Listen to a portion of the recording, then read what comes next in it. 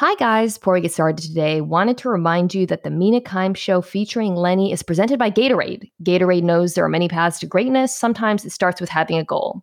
Sometimes you need to show a little grit. Sometimes the journey is a grind. Whatever path you take to greatness, Gatorade is there to fuel it because greatness starts with G. Also, the NBA is back, and our new weekday studio show, NBA Today, hosted by Malika Andrews, is on Monday through Friday at 3 p.m. Eastern, noon Pacific. Get the latest info from Woj and Zach Lowe, as well as breakdowns from Richard Jefferson and Kendrick Perkins. That's NBA Today at 3 Eastern, noon Pacific on ESPN and the ESPN app. One app, one tap, and also available as a podcast wherever you get your pods.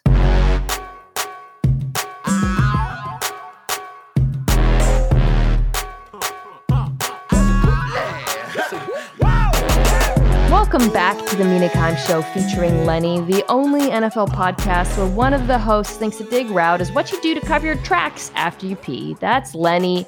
I'm Mina Kimes, and I am joined by, we did the math, and we think this is his third time. If anyone is keeping track out there, like George R. Martin fan style, and doing a better job of it than me, let me know. But I'm delighted to be rejoined by the one, the only, he's probably not the only, I'm guessing there are other people with his name in the world, Arif Hassan. Welcome back to the show, Arif. Hi. Yeah, there's actually, I think, a Nobel laureate, or at least a Nobel nominee with my name. It's very humiliating. There's only one other Mina Kimes in the world, and she is, I feel like I've probably mentioned this on this very podcast before, like a Swedish, she used to be a child. I think now she's like 20 or something. Sorry to her. For the Google hits and probably weird messages she gets. So Arif, for those who don't know, covers the Vikings for The Athletic. He is the host of the Norse Code Pod, but he also covers the whole league more broadly. And that is very useful today because I pulled you into kind of a weird exercise concept for this show. So the games this week kind of suck. Just straight up, it's not a great schedule. I mean, there are some interesting ones, one of which I think involves a team that we're going to talk about. But I also feel like, part of the reason I wanted to get away from doing the games is you end up just talking about the same teams over and over.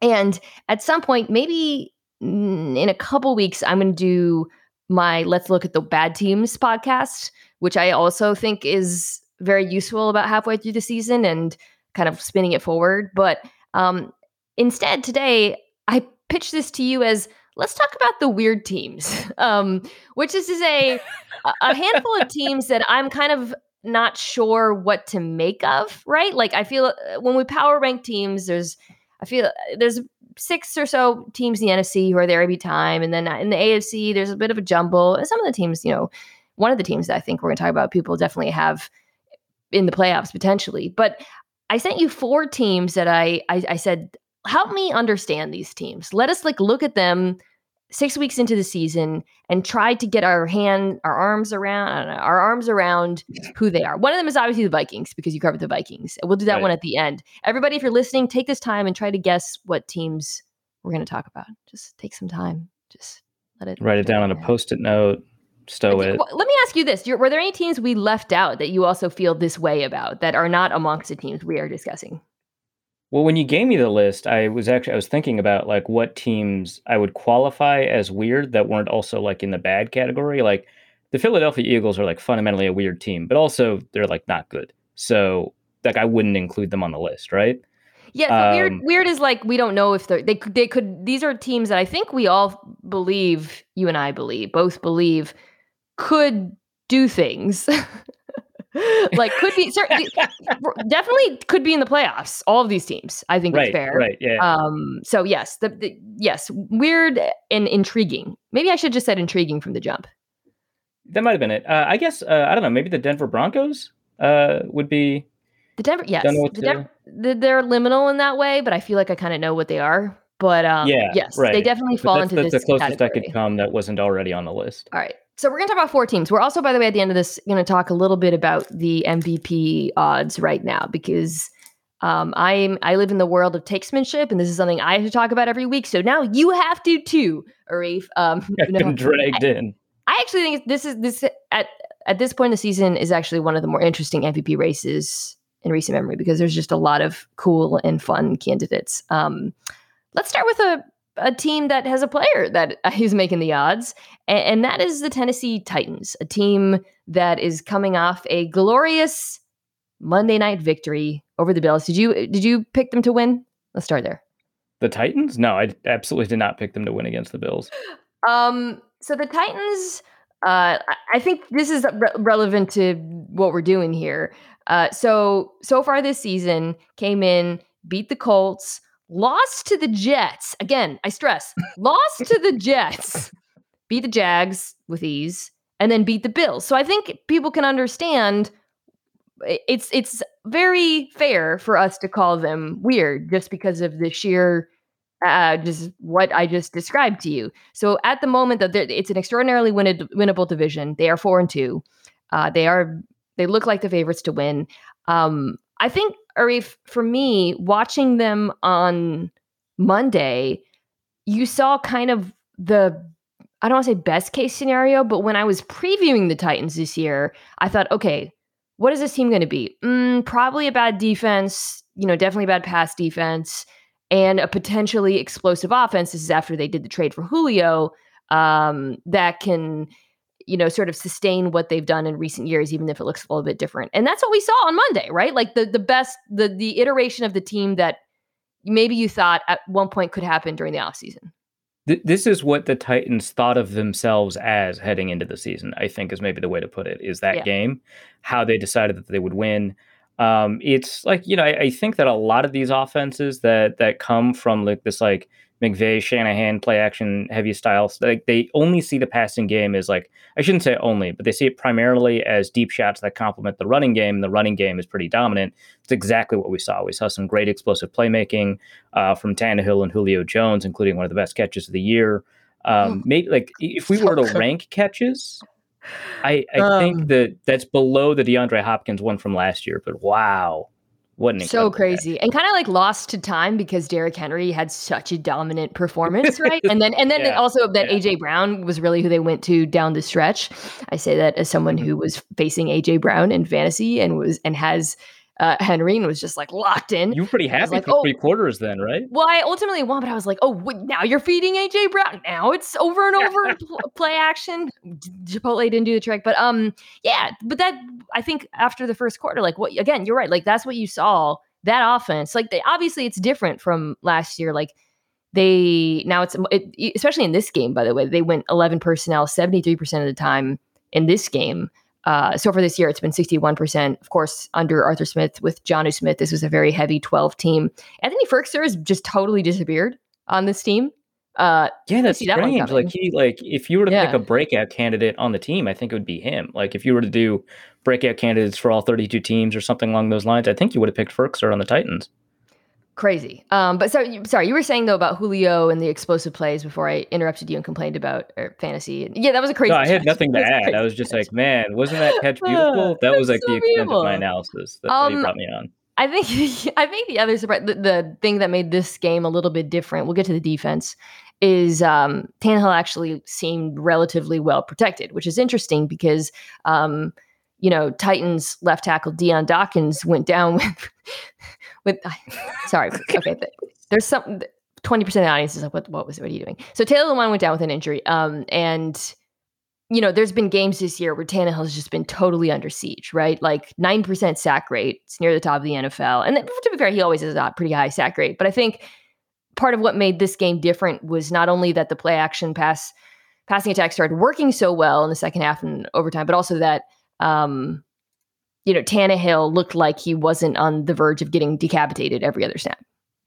Yeah, no, I think the protection holding up is like, and it's interesting because like the one thing that you wanted from the Bills heading into the season was a pass rush, and for the first 5 games of the season, you absolutely saw a fantastic pass rush. And so you kind of head into this game. I think they were like 1-2 or something along those lines in terms of their ability to get off the snap. They did a really incredible job getting people into the backfield in ways that, like last year, wasn't sustainable, right? Because they were like blitzing AJ Klein all the time and trying to find ways to create pressure. But here, you've got like AJ Epinesa, who's finally developed, and you've got that pass rush, and it just didn't show up in this game. And that was probably a big part. of why, Tannehill felt, a lot more comfortable in the pocket. And maybe, that's like the product of the running game. And, that's kind of the thing that nerds and film heads always kind of clash heads over, is how much does the running game slow down a pass rush? And in turn, like, how does that impact the passing game overall? I would imagine that, we're a running back to matter in their parlance, that Derrick Henry would be that guy, right? Like, Yes. I feel like if you're going to sacrifice, a pass rush to try and stop up some gaps, it would be in this game, right? And it didn't work, obviously, but that's kind of how you would envision it. Yeah, absolutely. By the way, I want to talk about Derrick Henry a little bit in the MVP conversation, like more, I guess, universally, and just kind of take a moment to pause on what he's doing. But yeah, I think you're right about that. I also think, Tannehill, when he was blitzed, he looked really good. Like, he had all of the answers, and it was, I imagine, very heartening for Titans fans, not just because, like I said, this is what they envisioned, but because it's been so inconsistent prior to this game. This is an offense that last year, really throughout the last 3 years, I mean, since Tannehill came, has ranked really, really high in just about every statistical category, both running and throwing the ball. But so far this year, they've been 4th in rushing DVOA and 21st in passing. It just hasn't really come together. I mean, everyone's complaining about how they're using less play action under Todd Downing, but to me, it goes beyond that, and a lot of it really just goes back to the offensive line underperforming. We'll see what happens with Lawan potentially out. I think he had a concussion, so Kendall Lamb came in relief, but like, I don't think, just as we try to get our arms around this team, setting aside the defense, which I'm about to get to, I think what we saw out of this offense on Monday night is something we can see again. By the way, I mentioned they used a lot of 3 wide receiver sets, Arif. So obviously that's AJ Brown and Julio. They signed Josh Reynolds from the Rams, and then who actually was their wide receiver 3 in Los Angeles for a while, but he was a healthy scratch for this game. And then Nick Westbrook-Akine comes out of nowhere, and was awesome. Some clutch catches too. Yeah, no, for Truly. sure. As a Josh Reynolds dynasty owner that was waiting for him to go to another team, it hurt my heart a little bit. Oh Lord. Although he's fast. I was prepared for it because they signed him before they acquired Julio, right? And so I was just like, okay, well, I guess that's where we are. But no, I think to your point about play action, this seems to be happening league wide, where a lot of, again, the Shanahan McVay style offenses with a lot of play action, we're not seeing as much of around the NFL. In fact, if you take a look at play action that only occurs on like running downs, which is 1st and 10 or less, 2nd and 10 or less, or 3rd and 2 or less, because teams like to run the ball in 2nd and 10. I can't help that. The top 7 in play action rate are all people that just don't have experience in the league. Justin Fields, Zach Wilson, Trevor Lawrence, Taylor Heineke, Jalen Hurts, Tua Tagovailoa, Davis Mills. Those are all players without much experience. And then 8th is Lamar Jackson, where play action with him is just different, right? You can't really count that. And we fold in a bunch of the RPOs into play action in these statistics anyway. So a lot of these play action heavy quarterbacks, like Carson Wentz, like Russell Wilson, they're not throwing under play action as much as they did in the past. And I think that just kind of league wide, there's been kind of an understanding that defenses have been honing in on at least the boot element of those play actions. I've been watching this a lot because Cousins got absolutely demolished by both the 49ers and the Packers 2 years ago on boot action, when they just decided, you know what, we will let Dalvin Cook run over us on the backside of runs. We're just going to have a defensive end just crash on the quarterback on boots. And that's killed them. And so I think a lot of offenses saw this coming and have implemented offenses that have a lot less play action. For Cousins, that's worked out really well for him, which I think is a surprise to a lot of people. But for players like Tannehill, it's been a lot more uneven. Teddy Bridgewater, another good example, a lot more uneven when you remove the play action element from their game. So I think that's kind of what's driving a lot of this. Do you think there's anything to, so in this game in particular, the play action pass was not successful early on, and then later on, I think, I don't know if it's that, I hear what you're describing in terms of how defenses played, although Tannehill is more of this classic, just hard play action, straight drop, right? No, that's true. Yeah, he does a lot of it really started working in the second half. And then, of course, in the fourth quarter, I think I think he went like 3 for 3 or something on all those clutch throws to AJ Brown were all play action. Do you think there's something to like, just the Bills linebacker is just kind of getting sloppy as the game went on and they're losing a little bit of their eye discipline? Because I guess, what I'm wondering is like, okay, are we going to see, like, what sort of Titans offense might we see going forward? Yeah, that's an interesting question because, like, generally speaking, at a broad level, that doesn't turn out to be the case, where play Right. action is not contingent on like the number of runs or doesn't really work. But I think in this game, I feel like you could see it happen. Yeah. Um, Yeah. Yeah. yeah, so Derrick I'm gonna Henry breaks straddle that. every rule known to like nerd football, and we're putting a pin in that. But you could see it Right? Yeah, happen. You could see, like the Bills linebackers were really just out of it as it went on, and the yeah. Titans really I took think part advantage of of it's that. also that if you have starting level linebackers, that's probably less likely to be the case. And then also you throw in the fact that Derrick Henry is running all over people, and you don't want to give up another 76-yard run. Yeah. And so you kind of overcommit. So it feels like in this game that's what we saw. I think that if you take a look at like the false steps committed by linebackers, certainly, and I know that there's a way to do this with the dots. There has to be. But if you checked out false steps per play action, is that going to be the stat? Somebody I bet it tried increased pretty this. dramatically in this game.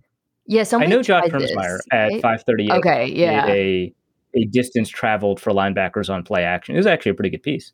Uh, Um, and Interesting. he found that was kind of the element that was kind of key, because when linebackers didn't bite on play action, those passes were a lot less effective, and so that's the key. Um, that I think is what we saw when we're talking about the Bills linebackers lacking eye discipline or following the wrong keys or whatever. I think that's what we saw is a lot of movement at the snap or post snap that opened up a lot of those passes, because it gives you those passing windows over the middle of the field. So the good news for the Titans, based on everything we've discussed, is that they get to play the Chiefs next week. The bad news Now for the we get to know who they are. Yeah, the You're right. bad Great news news. for the Titans is their defense also has to play the Chiefs, and I guess that's where I'll get to the dark side of this team. So just brutal injuries across the board, but especially in a secondary that's already been Yeah, struggling. In new injuries particular, too. Yep. new injuries at cornerback. So Caleb Farley, ACL, out for the season. Christian Fulton went out during the game. I don't know what the status of that one is. I don't, but this already was a weakness of a team that's 27th against the pass, 21st against the run.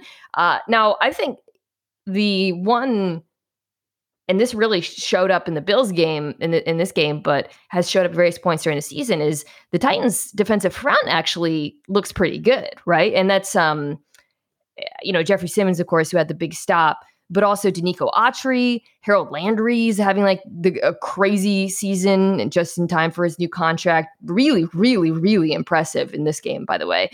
So up front, I actually feel pretty good about the Titans. It's just everything behind them outside of the safeties is a cause for concern. Yeah, no, for sure. And we can't forget Jeffrey Simmons, the hero of the QB sneak. Yes.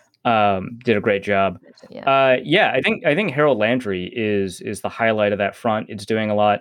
As to the Christian Fulton point, I think they just put him on IR, so they're not going to have him for a while. They're going to do a Yeah, trade, no, right? This team has to do a trade for a cornerback because I I, don't even, I God, I think so. The problem is that there's like multiple teams, including the one I cover, that might be that in the want market to corners. trade for a corner. Dude, Yeah, and Janoris I don't know Jenkins, that. What's not that? good. Jackrabbit Jenkins was a problem in this game. Yeah, I mean, if you don't have the corners that you want, you've got somebody who's so volatile like that in Jenkins. Mm-hmm. Uh, I just feel like that's somebody where you kind of train your quarterback on and just kind of isolate. And you've got the Bills in particular, you've got those receivers that have the ability to pull out multiple moves right before they kind of unleash the route that they want to go on. Not just Stephon Diggs, but I mean Cole Beasley does that as well. Emmanuel Sanders does that really well. That's something that you kind of just train your quarterbacks on, and I think that that's going to be a consistent problem for them. Especially, they don't have Christian Fulton. They don't have, Farley wasn't a full-time player, but he was part of that rotation. It's tough, right? Like the reason that, Kevin Byard, was an all-pro safety not too long ago is because he had the support around him, and he didn't have like all pro level players, but he had the support around him to kind of hunt for picks. And now he has to cover for all that's happening. Yeah. So yeah, it's a huge problem. And then of course, like you said, they're about to play the Chiefs. We're going to find out kind of how much the front can help cover for this exhausting, I think is maybe the best way to put it, this exhausting Yeah. remnant of the pass coverage that the Titans have. I really don't know. I mean, like I said, I like the front, but it just doesn't feel like they have the guys back there for this game. And they also drafted Husky, Elijah Molden, who I really like, who plays in the slot, and who I think has shown some One of the promise two early Elijah on. M's in that draft, yeah. Crazy, yeah. Yeah, I just to kind of put a bow on this, I think the Titans kind of are who we thought they were, right? If they do pull off a trade for a corner, I think there's a chance that like a decent corner, there's a chance that the defense has shown enough or has enough sort of actual players, guys up front, and then the safeties. I think that they can approach average, and this offense does have enough explosive potential, certainly to win the division. But the secondary just is going, unless that a trade happens, the secondary is such a massive issue that I just don't know. I just can't see them going much further than that. Yeah, I don't know who is in a position to trade away a corner, because I think maybe the Broncos, and I can't actually think of another team, right? And trading for like Ronald Darby is probably not going to save your season. CJ Henderson had already happened. That's already like already happened. I yeah. guess the Panthers could trade a corner, but it feels that'd like, be so weird. Yeah, that would be very funny to pull off 3 cornerback trades in one season. Like I'm looking at the bad teams, and it's like, I guess the Giants. They're bad in part because they don't have corners to trade away. Yeah, right. None of these teams. I mean, like the Lions, but I don't really see. I don't know. All right. Another team that I don't think I've talked about this team once this season. So I apologize to the entire city of Cincinnati, a very passionate, dedicated fan base, and a fan base that's feeling pretty good these days. I feel like, at least that's the kind of my gauge on the sentiment, because their football team is also 4-2. So the Bengals are coming off of just like a thumping, fair to say, which, it's of the Lions. It's the Lions, but good teams thump bad teams. So just to kind of recap what we've got so far this year, the Bengals beat the Vikings in overtime in the opener, lost to the Bears. That was the game where Fields came in at the end, beat the Steelers, beat the Jaguars in a close one, lost to the Packers in a close one, and then the Lions thumping. So I'm going to start with what I think has been, to me, the biggest pleasant surprise, aside from Jamar Chase's whole existence, which is I think this is a good defense. Do you disagree with that premise? I didn't say elite. I didn't say like top 5, but I think they are. You're getting very defensive about this take. I get very defensive about everything. I just always already hear the people yelling at me, but this has been, like, to me, one of the pleasant surprises of the season so far. Yeah, well, it's interesting. You take a look at, one of the statistics that kind of tracks over time, like net yards per attempt. Like, are they getting to the quarterback? Are they preventing yards downfield? And they're like 5th. They're the 5th best net yards per attempt defense in the NFL on passing plays.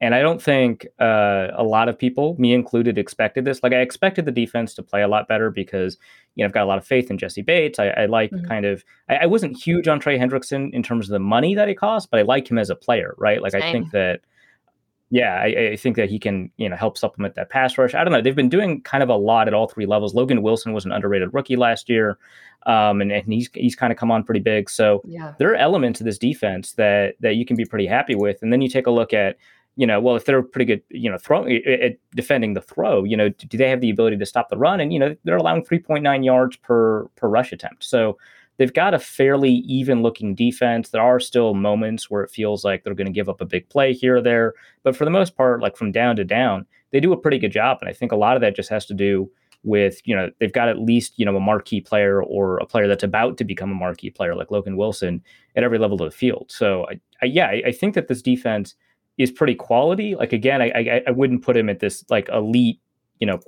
level or anything like that, but They're good. they're third in They're points good. per drive. Like it's Wow. not. They're Yeah, solid. yeah, I yeah, just realized something. Did you preview the AFC North with me randomly? Like super randomly? That's the division. yeah. I think you wanted me to get some shots at Ben, so Yeah, we worked on feels, that together. Yeah, feels right. I remember, I'm having a flashback now. I'm looking at this depth chart, and I remember we talked about the Mike Hilton signing, and you were like, well, I hope they use him correctly, and blitz him. And they have been blitzing him. The signings, I think, all have really worked out for them on that side of the ball between Hendrickson, which again, like you and I, neither of us really liked the money, but Stancy just texted me and said, I'm right. You did come up for the AFC North. We didn't like the money, but like the player. Chidobe Awuzie, great signing. yeah, that was a good Been signing. That's super worked out really solid. well for them. Yeah. So, and then there's also the signings. Like we didn't get to see DJ Reader last year, which was a signing that I loved when they did it, but then he immediately gets hurt and misses a season. And I think you talked about how solid they've been against the run. I think the interior defensive line depth is a big reason why. You know, there's nothing crazy going on with this defense. But yeah, I mean, DJ Reader is I don't know, maybe a top 5 nose tackle, yeah, he's possibly. I very think you could put good. him in that situation. Yeah, he was Then he's got extremely DJ good. Hill, who's a quality, like he's a starting quality nose tackle that sometimes plays 3 for them, sometimes, just occupies a gap for them. You've got Larry Ogunjobi, who played nose in Cleveland, right? And is playing 3 here.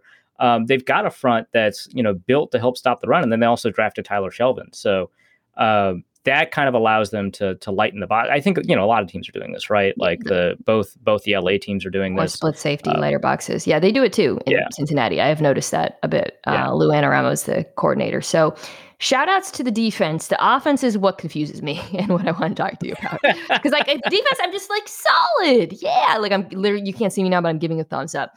I don't know if this is a good offense or if it will be.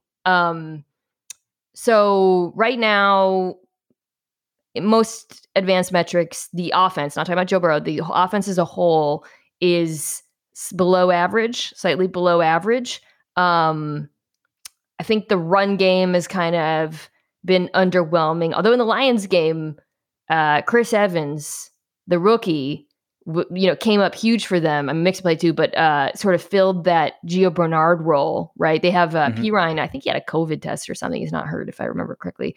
But Evans really sort of stepped into, I think that's kind of an element that's been missing to their offense, which is exciting. But the offense, basically to me, it looks pretty similar to last year, only the offensive line is is better for sure. And then Jamar Chase is awesome. Like, am I missing anything? Like, how do you feel about Burrow? Like, how do you feel about the scheme and Zach Taylor? Like, what do you think about the offense as a whole? I think that the offense has a lot of, I guess, potential to it. I think that if you shift the play calling to be a bit more of a pass-heavy offense, I think you're in a really good spot. Because I think the issue is it's not necessarily that the running game is good or bad or that the passing game is good or bad. It's that because passing is just generally superior to running, and because they put themselves in situations where, throwing the ball becomes kind of a necessity instead of a luxury, you end up with an offense that has quality, that has got an opportunity to score points, that you're just not kind of letting score points, not letting them go downfield. And I know Burrow is not like this deep downfield passer or anything like that, but with Jamar Chase, you can just kind of uncork it every so often. I just kind of want them to take advantage of the fact that they've got, a fun receiving core, because it's not just Chase. Tyler Boyd is great, right? And he's healthy too, yeah. Yeah, right. Yeah, no, Higgins is fantastic. I thought, he was kind of, lost in the conversation for rookie receivers last year. So you've got like a really great a group of players, and, there's a lot of concern about the pocket. And you mentioned that the offensive line is performing pretty well. Jackson Carman is shoring up the interior, which is where the primary problem for them was last year, more than on the outside. And the pressure rate. I mean, Joe Burrow has like the 25th pressure rate out of like 34 quarterbacks in the NFL right now. Like, that's great. Like, if that was the concern, he's doing a good job of getting rid of the ball before pressure arrives. He's getting it out quick. So that's kind of one of those where I'm not sure how indicative of that is of the offensive line. Yeah, it's not necessarily the offensive line quality, but he's doing a great job of making sure that pressure never comes. And when that pressure isn't coming, that, which is the other part of the equation. He is letting plays develop, and he's holding onto the ball so that Chase gets open, Oh, whoever gets open, he'll hang in there. and Yeah. yeah, and so like his time to throw on plays where an offensive lineman might lose a snap is lightning quick, and his time to throw where his offensive lineman or his running back hold him in pass protection is just long enough it's a really nice mix. And that's the kind of pocket management that made Burrow, I think, such an interesting prospect, because he doesn't have the strongest arm. He's really accurate, he's really smart, but that pocket management stuff, that's really difficult to find a guy that will get rid of the ball quickly when you need to and will hold on to the ball when it's advantageous to. And so that, I think, because I think his average time to throw is average across the league, but when you watch his games, it doesn't feel like that. He's either holding onto the ball to wait for Chase or Higgins or whoever to get open, or he's just getting rid of it right away, which is exactly how like he beat the Vikings. He just got rid of the ball right away. So I think I think that you should just embrace that if you're the Bengals and say, hey, I know that, we like all these elements of the offense. We want to use them in a bunch of different ways. But yeah, just throw the ball. You're going to score points. Yeah. Just throw the ball. I think that's my only frustration here is like, I think like Burrow, to me, he looks great. He looks more comfortable moving. And you talked a little bit about his pocket management. I think that's always been the accuracy is one thing, but then the other thing is like the pocket movement has always been what I've really loved about his game. And it feels like with every progressive game since he came back from the injury, he looks a little bit more comfortable moving. In fact, in the Lions game, he actually was scrambling around a little bit. And that's huge, especially given how much empty they run, right? That if he is a threat to take off, making defenses respect that a little bit. But sometimes when I watch this offense, I just kind of feel like there's a lot of 3 and outs and things don't come easy to them. And yeah, they make it really hard. They make it hard, which is frustrating too, because I think our mutual internet friend Seth Galina wrote about them. I want to say like a couple weeks ago, but he wrote about the scheme and how this is my words, not him. It's kind of like diet Rams right now, like because it is obviously Zach Taylor comes from that school. So there's a lot of similar concepts. It's 11, it's outside zone, but also it's a lot out of empty, which is now what the Rams are doing a lot. It's just not as successful when they do it, and it's not because of Burrow, right? It is because of the concepts. It doesn't really feel like the way Sean McVay like sets up plays, like integrates the run and the pass which results in like these defense is constantly being on till, which of course results in the wide open receivers. The Bengals aren't really doing that. And so I think like it's a little bit frustrating watching them because they have all these weapons and I really like the players, and God knows Jamar Chase over Panay Twitter has been vindicated. Congratulations, Bengals fans. But it's kind of like watching a bunch of disparate pieces that don't feel like they're being used to their full extent right now. And so I guess looking at this team as a whole, like to me, this feels like a decent team with a good defense and under-optimized offense. Yeah, and I think maybe the best way, or not the best way, I think one indicative stat of how under-optimized this offense is and how often, they're being forced to throw on 3rd and long is that they're tied. Cincinnati Bengals are tied for 8th in adjusted net yards per attempt when they're throwing the ball, right? Like Burrow has a relatively high sack percentage, to teams in his area, but otherwise he's doing very well. They're 8th, right? That's pretty good. But in expected points, they dropped to 16th. And that's in part because they're really only throwing the ball on 3rd and long. And they should not be content getting 4 yards in 1st and 10. Get 20. Yeah. That's an interesting fact. All right. Let's take a quick break and then come back and talk about a team that I think is definitely the most chaotic of the 4 teams. Maybe definitely the most chaotic team in the NFL, actually. So you guys can try to guess what that is. This podcast is proud to be supported by Jets Pizza, the #1 pick in Detroit-style pizza. Why? It's simple. Jets is better.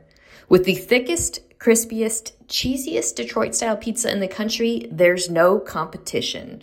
And I have to say, speaking from experience, recently, having tried it for the first time in Detroit, it is absolutely delicious. Right now, you can get $5 off any 8-corner pizza with code 8SAVE. That's the number 8, SAVE. Go to jetspizza.com to learn more and find a location near you. Again, try Jet's signature 8-corner pizza and get $5 off with code 8SAVE. That's number 8, SAVE. Jet's Pizza. Better because it has to be. Wow! Okay. Chaotic neutral, chaotic evil, chaotic good, depends on who you root for, but they're definitely chaotic. It's your New Orleans Saints. So, by the way, I'll go chaotic neutral, but that's me being Such a nerd. Oh my gosh. me just trying not to offend anyone. So the Saints are 3-2 coming out of the bye.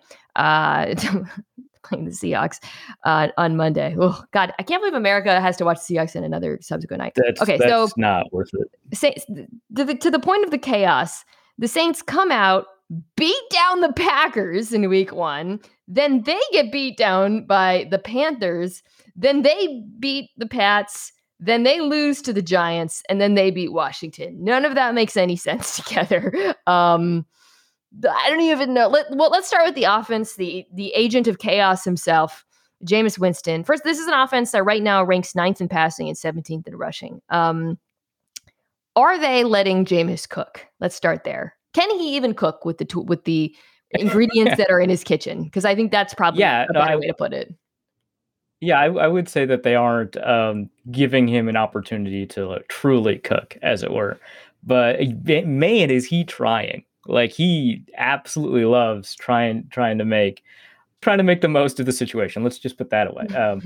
But I think it makes the Saints are top 2 or 3 in time to throw, and Jameis Winston is number 1 in pressure rate.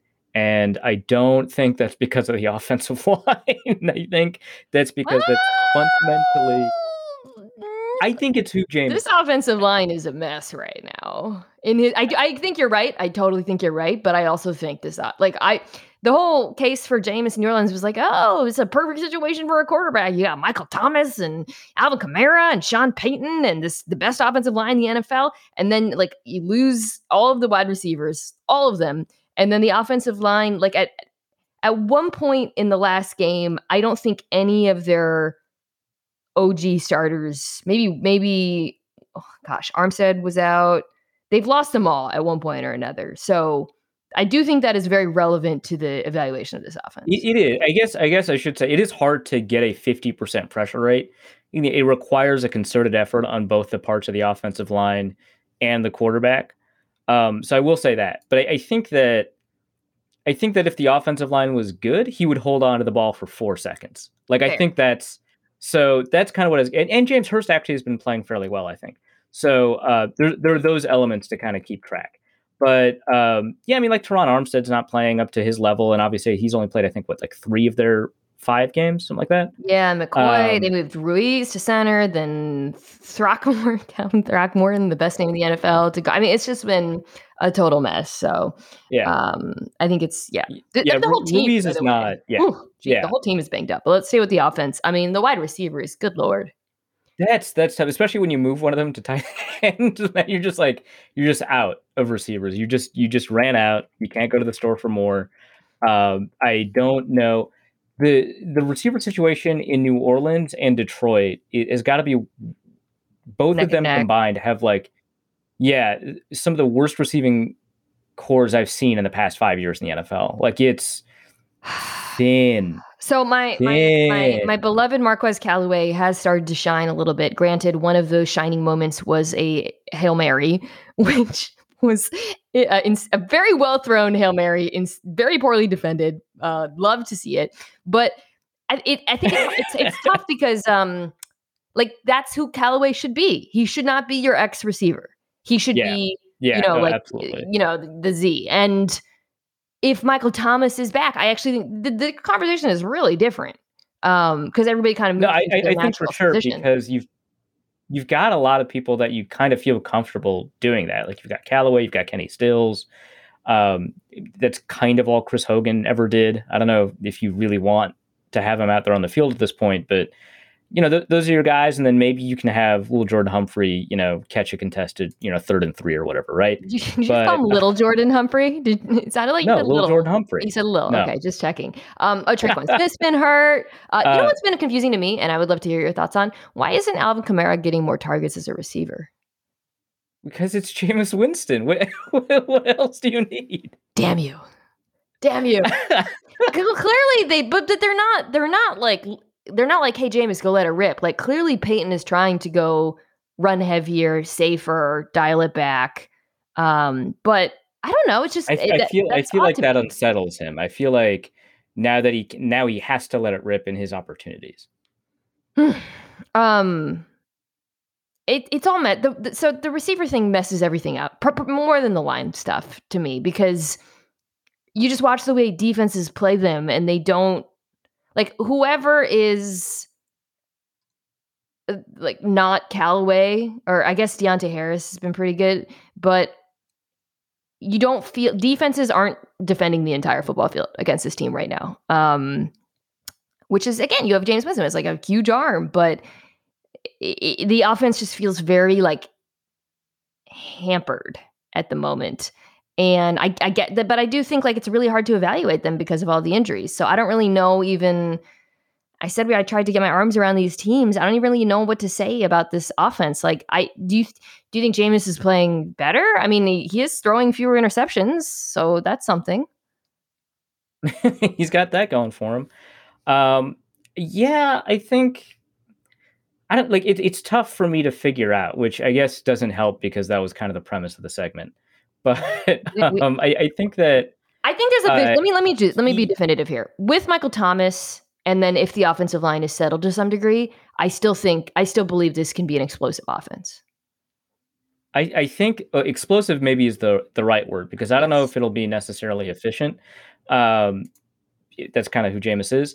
But I think that if you have kind of a pretty good situation for him, I think you've got, a top 15, top 16 offense. You got a top half offense, right? And I think that the kind of explosiveness that you get from this offense, the kind of offense that you can generate on like playoff runs, right? Like that's how Flacco and Manning did it as underdogs, is that they just, they weren't necessarily very good offenses in the regular season, but because they were pretty high volatile offenses, like high volatility offenses, they were able to just score points at key moments in games and make the Super Bowl runs. And I think that if you've got the elements of a complete offense where you've got actually a pretty decent tight end group, but you've got an offensive line group that's working well for you. You've got a running back group that's working. You've got at least a complement of wide receivers that can do a couple of different things.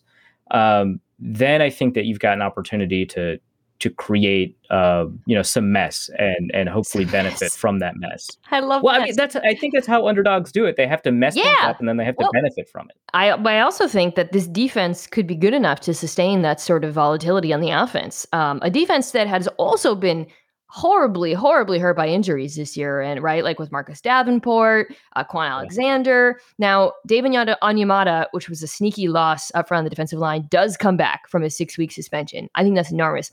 But without him, that's huge. They have held up. I mean, 2nd against the pass, 9th against the run, and they're not really getting like a ton of pressure outside of Cam Jordan, but the coverage has been good enough. We're seeing a little bit from Peyton Turner, and that's kind of, I think, why we're all surprised by how well this defense is doing. Is because the rookies, kind of like that Kamara rookie class with like Marshall Lattimore, but these rookies are doing work on defense, right? You've got Peyton Turner, you've got Pete Werner, you've got Paulson Adebo as a defensive back. The first, second, third round pick, they're all contributing and they're all playing, well above their positional averages. It's the same. So it's the same defense, right? Like still a ton of man. I think they're blitzing less than recent years, but they're still asking those DBs to hold up. Now, Adebo has been kind of up and down a little bit, but they definitely he's the guy there. I know they traded for Bradley Roby, but Adebo's gotten just a ton of snaps. And then Marshawn Lattimore, I don't think you could have asked for more after giving him that contract. He's been spectacular for them. So just kind of, again, thinking on this team holistically, getting Davenport, Onyemata, and Alexander back, and then, of course, Demario Davis is still Demario Davis. This should be a good defense. The question going into the season was always depth, and they have taken the depth hit. And God knows we can't predict what's going to happen going forward. But this is the Saints are a team that, yes, they're chaotic, but I think there's a big case for optimism here because they're getting so many guys back as the season goes on both sides of the football. Yeah, no, for sure. Onyemata was quite good last year. I feel like this defense is a lot of players that just generally don't get their due. Like even Cameron Jordan, right? I don't think it's, put in that conversation with high level edge rushers, but Onyemata, Jordan, Demario Davis has played like one of the top 2 interior linebackers in the NFL for the past couple of years. So good. Marshawn Lattimore up there. When we talk about good young corners, his name doesn't come up very often, and it very much should. I don't know how Malcolm Jenkins is doing it at this age, but he's playing pretty well. Like it's a bunch of players that just don't get their due. And I think by the time, obviously if players remain healthy, but I think by the time you get to questions about who's going to be the wild card in the NFC, that's going to come up and people are going to be able to talk about some of these players. All right, well, let's move to our final weird team, also in the NFC, wildcard contender, the one you cover closely, the Minnesota Vikings. Here's a text I wrote to our mutual friend, Nate Tice, who's from Minnesota. Let me find it. Nate, let me find it. It's really relevant to this conversation, which is why I have to. So I was watching Kirk Cousins on the plane. I wrote, Nate, yes. I'm watching Cousins, and I am having did you just text him? I wrote one of the texts. And he wrote, yes. I wrote, I'm watching Cousins, so the last game, right, the Panthers game, and I'm having my annual, quote, is Kirk Cousins good, quote, feeling. Please pull me out of this. So you sent me a DM. Yeah, well, because you were like, in this podcast together. Dude, he was dealing. So I just, you've obviously watched him closer than anyone. What's behind? So let's say one thing first. He's playing well. Anyone who disagrees with that is just simply not watching. So I guess my question for you is, why is he playing well, and is it sustainable? I don't know if it's sustainable because he has so often had these like incredible months of play and then the following month he like just drops off, right? Like he won like NFC Offensive Player of the Month last year, I think in October. Like that, he does that sometimes. So I don't know if it's sustainable, but it is interesting because it's occurring in an entirely different environment for him. The Vikings on passing downs are running 11 personnel a lot more than they used to. Some of that's because Irv Smith got hurt, but some of it's because KJ Osborne is playing out of his mind as the wide receiver three. Sorry, I'll stop. He's fantastic. He played 0 offensive snaps last year. What the hell? It's wild. Where did this dude come from? 1, 2, 3. Like, how many teams do you put up against the Vikings? Like Dallas when they get Gallup back, the Bucks. Oh yeah, the Bucks obviously. I feel like there's like maybe six, like, I don't know. It's kind of weird because if you take a look at wide receiver threes, people who are wide receivers that are the third most targeted wide receiver on the team, you end up with some funny names, right? Like Antonio Brown, obviously, but like Kadarius Toney, who's clearly not going to be wide receiver 3 going forward for the Giants, right? So yeah, I don't know. I mean, obviously the Bengals, we just talked about them. I'd probably take that group above this receiver group, but yeah, there's not many. Right? Would you? With the emergence of Osborne like this. Oh, and the Bills, I think. I think we probably rounded that up. You would take the Bengals wide receivers over the Vikings wide receivers? Yeah, I mean, obviously Justin Jefferson's the best out of this whole group. Yeah. Right? But I think Jamar Chase and T. Higgins are probably...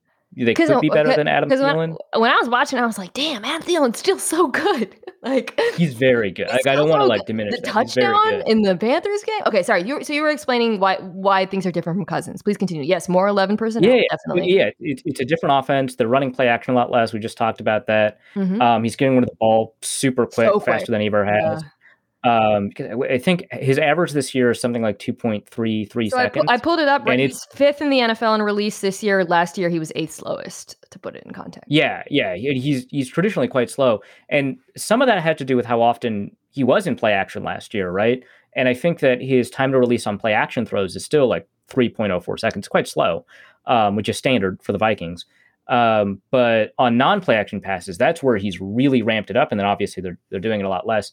And I think it's just, they run empty a lot more often this year. So I think they kind of are forcing him to get rid of the ball quickly, and he's responding. He's got, the second or third PFF grade on non-play action dropbacks, which I think that was kind of the key to unlocking who he could be, or kind of the best version of him, right? Is that, he can do all of these things in specific contexts that we've been talking about that quarterbacks need to do more often. He needs to operate and play action a lot more. He needs to have motion. He needs to do this and that. And he's consistently been better than his peers at those things. But when you put him outside of that on standard dropbacks, is he going to perform? And this year he has.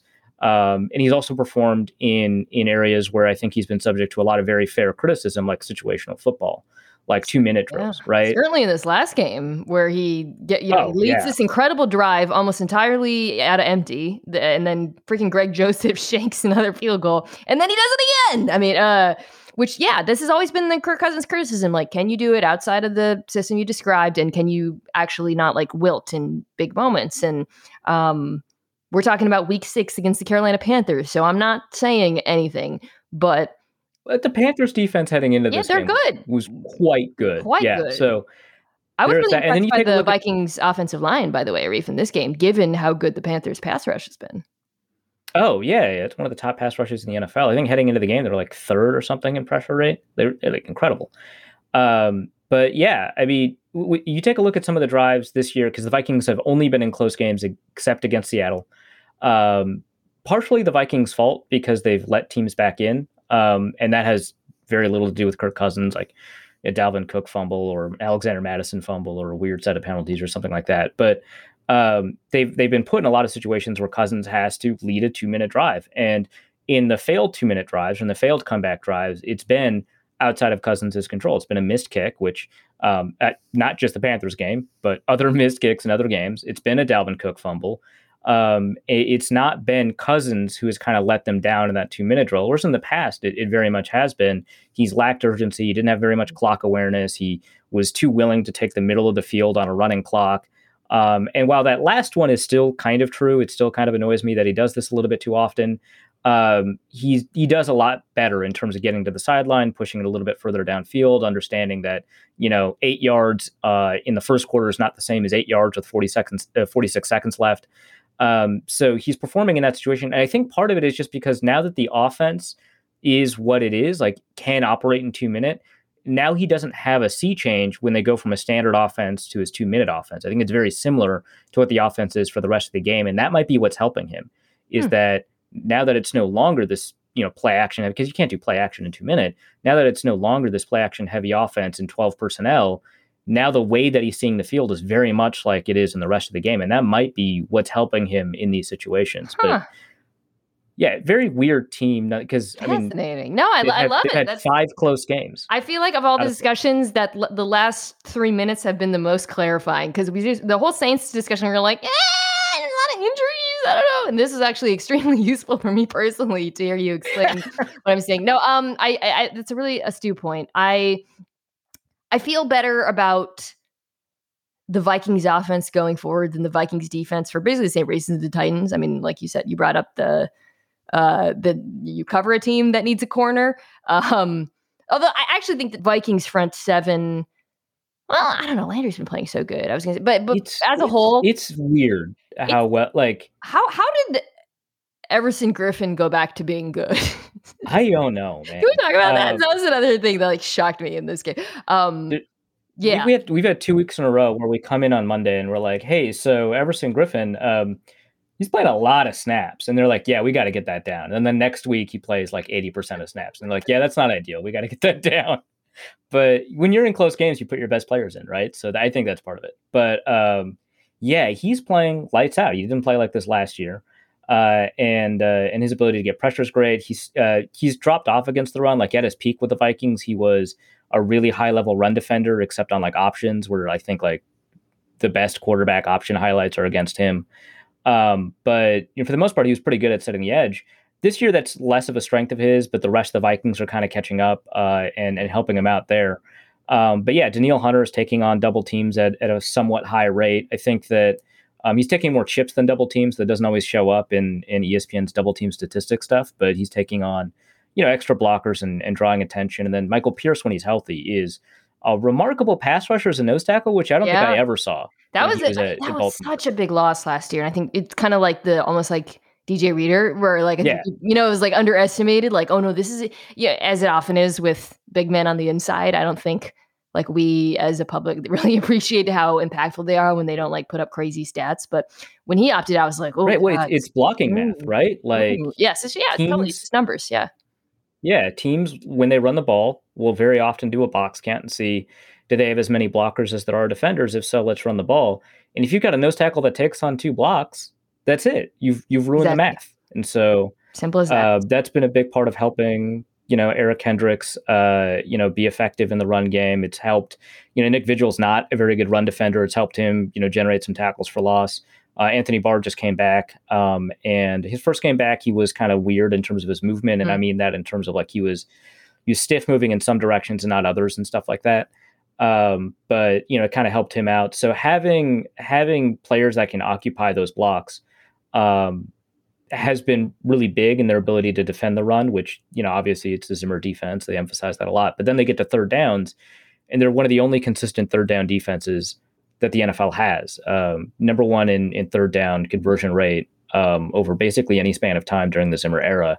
But yeah, 2017 and now they're number one, 33.5%. And it's just something they do very well. They look, well, especially this year compared to last year. And I think it is really similar to the Titans for me, or even that, like, I'm not schematically, it's very different, but like the safeties are the strength of the secondary, and the corners are what give me pause when I try to get my arms around this team, because I do not think I'll get a lot of teams.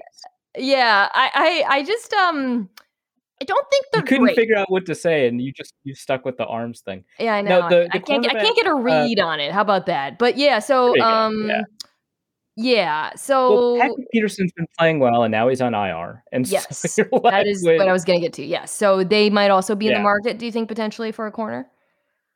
I think possibly, for sure. I think that, first of all, the Vikings are very happy to make trades for players when they feel like they need it. We were just able to talk to Spielman, and I was like, "Hey, Van, so I wasn't this casual, but I was like, hey, you just traded for, Chris Herndon. You've traded for Yannick Ngakoue. You traded for Sam Bradford, like all right before the season, in response to injury. Is that smart? It feels like that hasn't worked out." And he's like, yeah, some of them work out, some of them don't. And I was like, all right, fine. That's the answer I'm going to get. But that's something that they do. I don't know. Cornerback's a little bit tougher because you really need them, in the system, especially with Zimmer. Like, I think you take a look at first-year corners in Zimmer, whether it's free agency or the draft, and they struggle in that first year typically. And like that was true for Captain Munnerlyn. It was true for, Trey Waynes. It basically has just been essentially true. And that would make it tough. But I still think that if they have an opportunity to grab a guy that they think might know the system, that they're going to try and do that, because not having Peterson it's 3 games, not 3 weeks, which is a very weird rule, but not having Peterson for 4 weeks, 3 games, is going to be a problem. And then I don't know that they can reliably trust Bashaud Breeland. He had a really good game this past week, and that's it. I think the rest of his games have been a lot of struggles, a lot of blown coverages. The Vikings don't have a single corner that can deal with speed. And so, you go into the playoffs and there's going to be a deep threat. I don't know who you put him up against, because Cameron Dantzler has added weight, and, they do that to increase his persistence, right? His durability, but he clearly doesn't have speed when that happens. Bashaud Breeland is not a 4-3 guy. Patrick Peterson is no longer a 4-3 guy. So I don't know what they do against speed. And that was very evident in the training camp practices that they had against the Broncos. They've got all kinds of speed on that team. So much that they were able to trade away Trinity Benson, I think. I don't know what to do with that cornerback group. Xavier Woods is playing well. Harrison Smith is playing well at safety. But yeah, I feel like they need to add a guy. A lot of teams need to add a guy. Well, the Vikings, we should note, according to Football Outsiders, future schedule strength has them having the 3rd hardest schedule going forward. Not great, behind the Bears and Packers. NFC North, really. Yeah, you got the Ravens coming up, the Cowboys, they've got the Chargers. Yeah, Rams. And then I should have mentioned the Titans have very easy schedule because they exist in the AFC South, so that should certainly help them as a matter of things. So I'm at a point right now where I really enjoy watching Vikings football because of what they're doing on offense, and I'll just leave it at that. Yeah, I feel like a lot of neutrals can say that. I don't know that Vikings fans have enjoyed the podcast questions I get when people send in mailbag questions are like, why did this win feel like a loss? Beat Arizona too. It's like, yeah, but all right. So all of my MVP questions I'm going to have in the end now in Dinks and Dunks. Dinks and Dunks are part of ESPN Nation, brought to you by Dr. Pepper. College football is back, and so are the fans. Return to glory with Fansville by Dr. Pepper, the one fans deserve. And now it's time for Dinks and Dunks. I'm getting paid for this, right? As always, 4 questions from me, 1 from Lenny. I'm going to start here. Derrick Henry. So I've got the latest MVP odds in front of me. I think these are from Bovada. And it goes, I'll just read them in order till we get to Henry. Kyler Murray, Josh Allen, Dak Prescott, Tom Brady, Matthew Stafford, Lamar Jackson, Aaron Rodgers, Derrick Henry. Okay, don't worry about everyone I just said for Derrick Henry because we are going to talk about that. So I've always been like, the running back isn't actually the most valuable player on the team. And, MVP is a semantic thing, right? Like MVP debates are, because are we talking about value to a team? Who's on the best team? Who's the most dominant at their position? It can mean a number of things. But as I'm watching Henry this year and just taking stock of what he's doing, or if historically it's so unprecedented for a running back to get the sort of volume he does and then repeat the sort of performance he has. I'm sure everyone who listens to this knows, typically once a running back has 300 carries, they fall off a cliff next season. If you have 2,000 yards, pretty much every season they've gone down, and he's on pace to go up again. I just feel like that should be rewarded. I'm not saying he should be the MVP, but he is, and this isn't by the way, like anti-nerd take. I'm calling him an outlier, man. Like, this dude is doing something no one in football has ever done before. So first, quick MVP take. I hate the word value. I think you should just give it to the best player in the NFL. Most dominant It could player. be a center. Yeah. It could be a center. It could be a cornerback. It could be a running back. I don't care. We already have like an all-pro that recognizes the best quarterback. So I just feel like having the word, it would just be the best rookie or the best rookie contract quarterback if we really wanted to. Ooh, love that take. To nail what MVP meant. But yeah, no, Derrick Henry is playing out of his mind. I think the one thing that would make it a little bit easier for me to be like super on board with this, and I haven't checked his like success rate, which I'm sure I could do, is if he was just slightly more consistent, right? Because he's a very explosive runs kind of guy. Yes.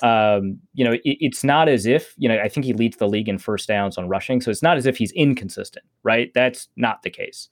But a lot of his value is generated on these explosive runs. And then the down to down stuff is good. Like, it's not bad, right? Yeah. It's good. And if it was a little bit more consistent, it would be way easier to say, yeah, this dude matters, because then you could say on every single drive that the reason for success had something to do with him. That's fair. Whereas on some of these drives that they're going 3 and out, Henry gets like, 2 yards, right? This is why I always said Nick Chubb was like the better pure runner because of the consistency. Yeah. But last year I would have said Chubb was probably more valuable. He's not, man. Like, I'm taking off someone's going to burst in here and take my pocket protector. I don't care. This dude is one of the coolest football players I've ever seen play the game.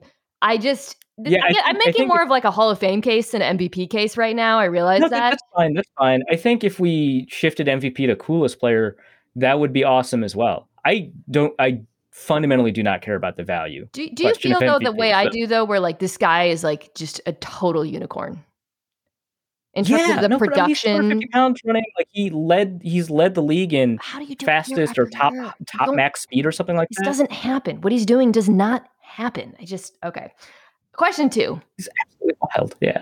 Going by your definition of best player, which of the quarterbacks do you think deserves it right now? If you had to give it right now to one of them. Best player right now, and I guess I wouldn't give him the all-pro quarterback. So I'm already doubling back on my on my definition. The best player right now might be Kyler Murray at quarterback, Dak?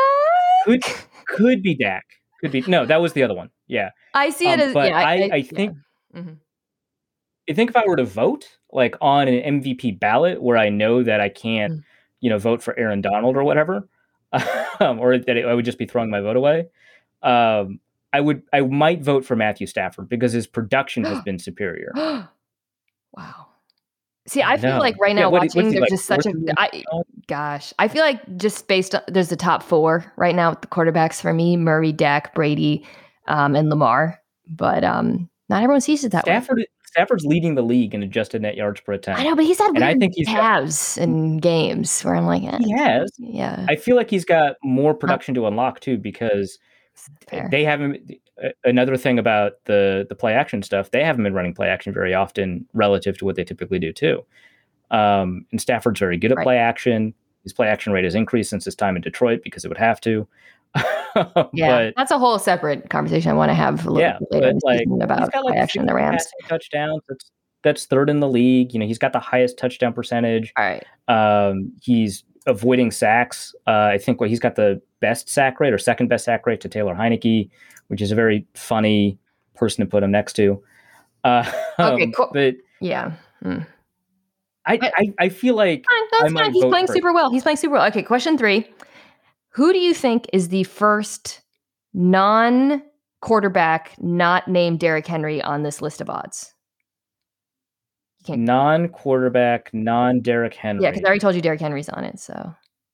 Yeah. I mean, that just screams running back to me. So I'm thinking like maybe Jonathan Taylor. Because I don't think it's like Dalvin. Taylor? What? What? He's playing really well, right? Yeah, but this is MVP odds. This is not reflecting like football reality. You got to think narrative. Okay, you're right. Gosh. Yeah. Now in my head, I'm just like, who have people been hyper focusing on? It has to be an offensive player, right? Just guess. Thursday Lenny. That's a funny one. It's Zeke. It's what? Yeah, I know. You're kidding. All right. Question 4. I know. Question 4. So No. You agree with me that Tony Pollard's playing better than Zeke, right? I think they're both playing really, really well, but I think ultimately, like, the Dallas offensive line is so dominant right now. Like, that's probably it should just say Dallas offensive line, which gets Lyle Collins back. That's wild. Okay. Question 4, I'm just going to ask you to pick a game that I'm struggling with, and you don't even have to give me your justification or reason. I just want an answer. Colts Niners. Just help me out. Colts? Yeah, I picked the Colts too, but I didn't feel great. I didn't feel great about it. I don't know. Niners games this year are so hard to pick. Like Saints games. Saints and the Niners, the two teams that I'm just like, no, thank you. Okay, last question, as always, comes from Lenny. So Lenny did a little bit of research, deep dive into the internet, and he found a clip of you. He tells me it's college debate, and he actually supplied the audio. So let's listen to it. Very irresponsible export order confrontations led to continued policies consumer persons sector authorized to safe nuclear attack, both consequently maintain a large fraction of the nuclear arsenal high weight missiles able to be launched in 30 seconds, operating launch of warning moderate nuclear order 50 million tons of city causing temperature to plummet 4 degrees because of rapid. So Reef, Lenny's question is, how many drugs were you on when you did that? I was on 0 drugs, and I will say that allegedly the debate community has thought about this, and some people have performed controlled scientific experiments, and drugs absolutely do not help. So, because one element of this is that you have to be clear, which I know sounds crazy based off of what we just heard, but judges can understand what you're saying at that speed because they used to debate and they've been around debate a long time. And so they can tell when you're like slurring the words are on top of each other, or you're missing syllables and stuff like that. And so if you're on, say, a non-caffeine stimulant, it can actually inhibit your ability to hit those speeds at a rate that's useful for you. So I got my nerd credentials taken away from me with that Derrick Henry MVP talk, but just by association of having you on this podcast, I think I just got them back. So thanks for that.